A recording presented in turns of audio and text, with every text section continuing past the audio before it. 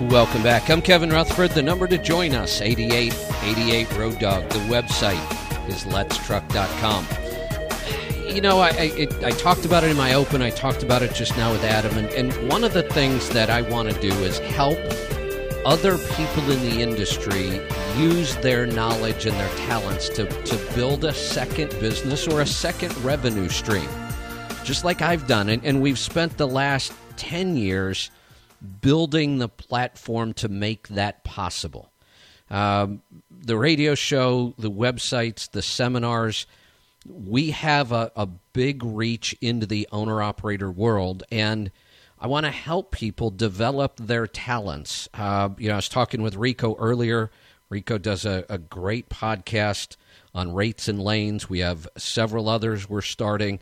There are lots of people in this industry with lots of specific knowledge that has value. And one of my new goals is to really focus on helping people bring that knowledge to the industry. I see it as a win all the way around.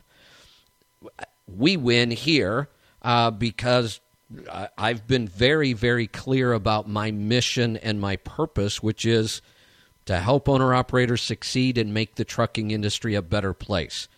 The more people, the more knowledge I can bring into what we do, the better I can achieve my purpose and my mission. There's certainly an advantage for the people that I'm helping. We can help them grow a second business or another revenue stream. And the industry benefits because we need to get this knowledge out. So I see it as a huge win, and we're very excited around here. Let's, something else I just heard. I was listening to the Landstar commercial at the break, and they talked about they pay a percentage, obviously, and they pay 100% of billed surcharge. Moving forward, if you are in a mileage contract and you're very happy with it, then there's no problem with staying with it. But if you're not really happy, you haven't found your place in the industry yet, you either haven't found the carrier you want to lease to, or you're not sure if you want to go get your own authority, the one thing to keep in mind is that I believe that rates are going to be strong for, I don't like to predict much farther than about 5 years out because we don't know what's going to change. But I think for the next 5 years, we could see very, very strong rates.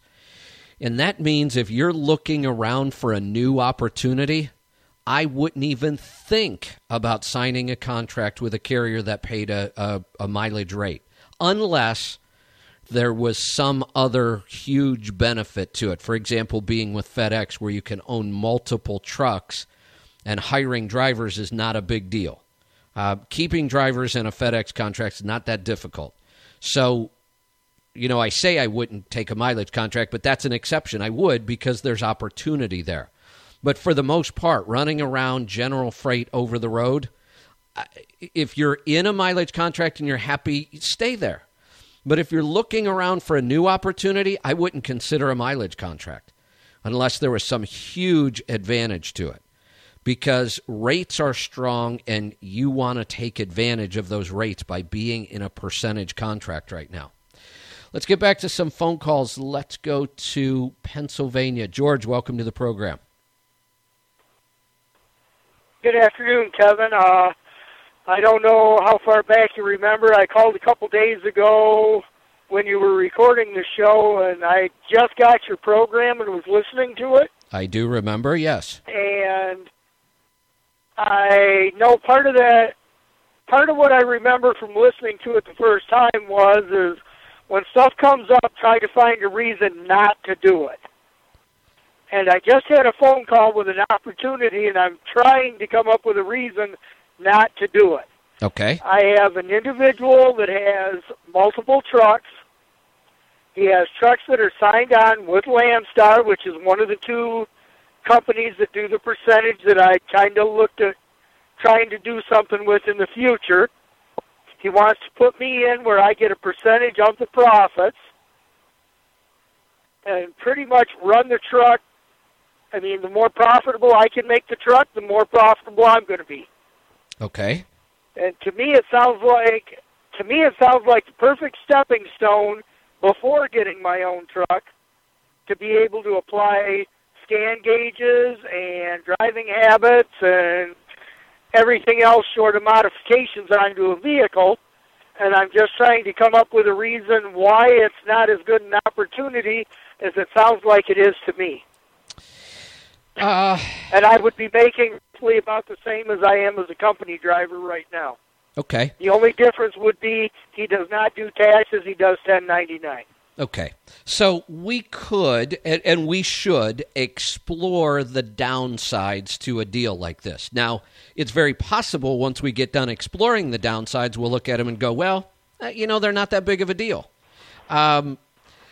If somebody's goal was just to have, a good driving job, making good money and good conditions, then this might not interest them. Because there are some downsides here if all you want to do is get in a truck and drive it and get paid. But that's not what you're looking for. You're looking for an opportunity to advance, to own your own truck, to run under percentage contracts. So I think any downsides we might explore here are going to be minor compared to the potential reward of you doing this. This is a way for you, without jumping right into your own business, this is a way to get a lot of the experience you need with very little risk. So, like I say, we could explore the downsides. I don't think they're going to be that big of a deal. The fact that you have to pay your own taxes, if something went wrong, you don't have a lot to fall back on. But again, I don't think those are really big deals. I think the opportunity is much bigger than the problems. Well, I figure if anything goes wrong, I can always fall back to being a company driver, put away a little bit more money, and try it again on my own later down the road if I needed that. Exactly. The one beauty of today's industry, if you have the ability to drive a truck and a good driving record, you should never go hungry. You should never be without a job. So as long as you have those things, there really isn't that much risk. You're right. In a couple days, you go get another driving job, and you're all set. Well, and I also believe in the old adage, don't burn bridges. Most of my life, and I'm 48 years old, most of the jobs I've had, when I left them, I had an offer that it's open if I ever want to come back. Yeah, and that's good. That's good. So I think that this is an opportunity you should continue to explore. I don't think there are many downsides, and I think the upsides are pretty big. Okay, that's pretty much the conclusion I'd reached, and I'm just trying to get as many voices as I can to make sure. I like to do as much research as I can before I jump, so that when I jump, I only do it once. There you go. Good stuff, and that's good advice, because changing jobs is expensive and time-consuming, and all kinds of things can go wrong. So you don't want to do it a lot. Do your homework up front, so congratulations on doing the hard work.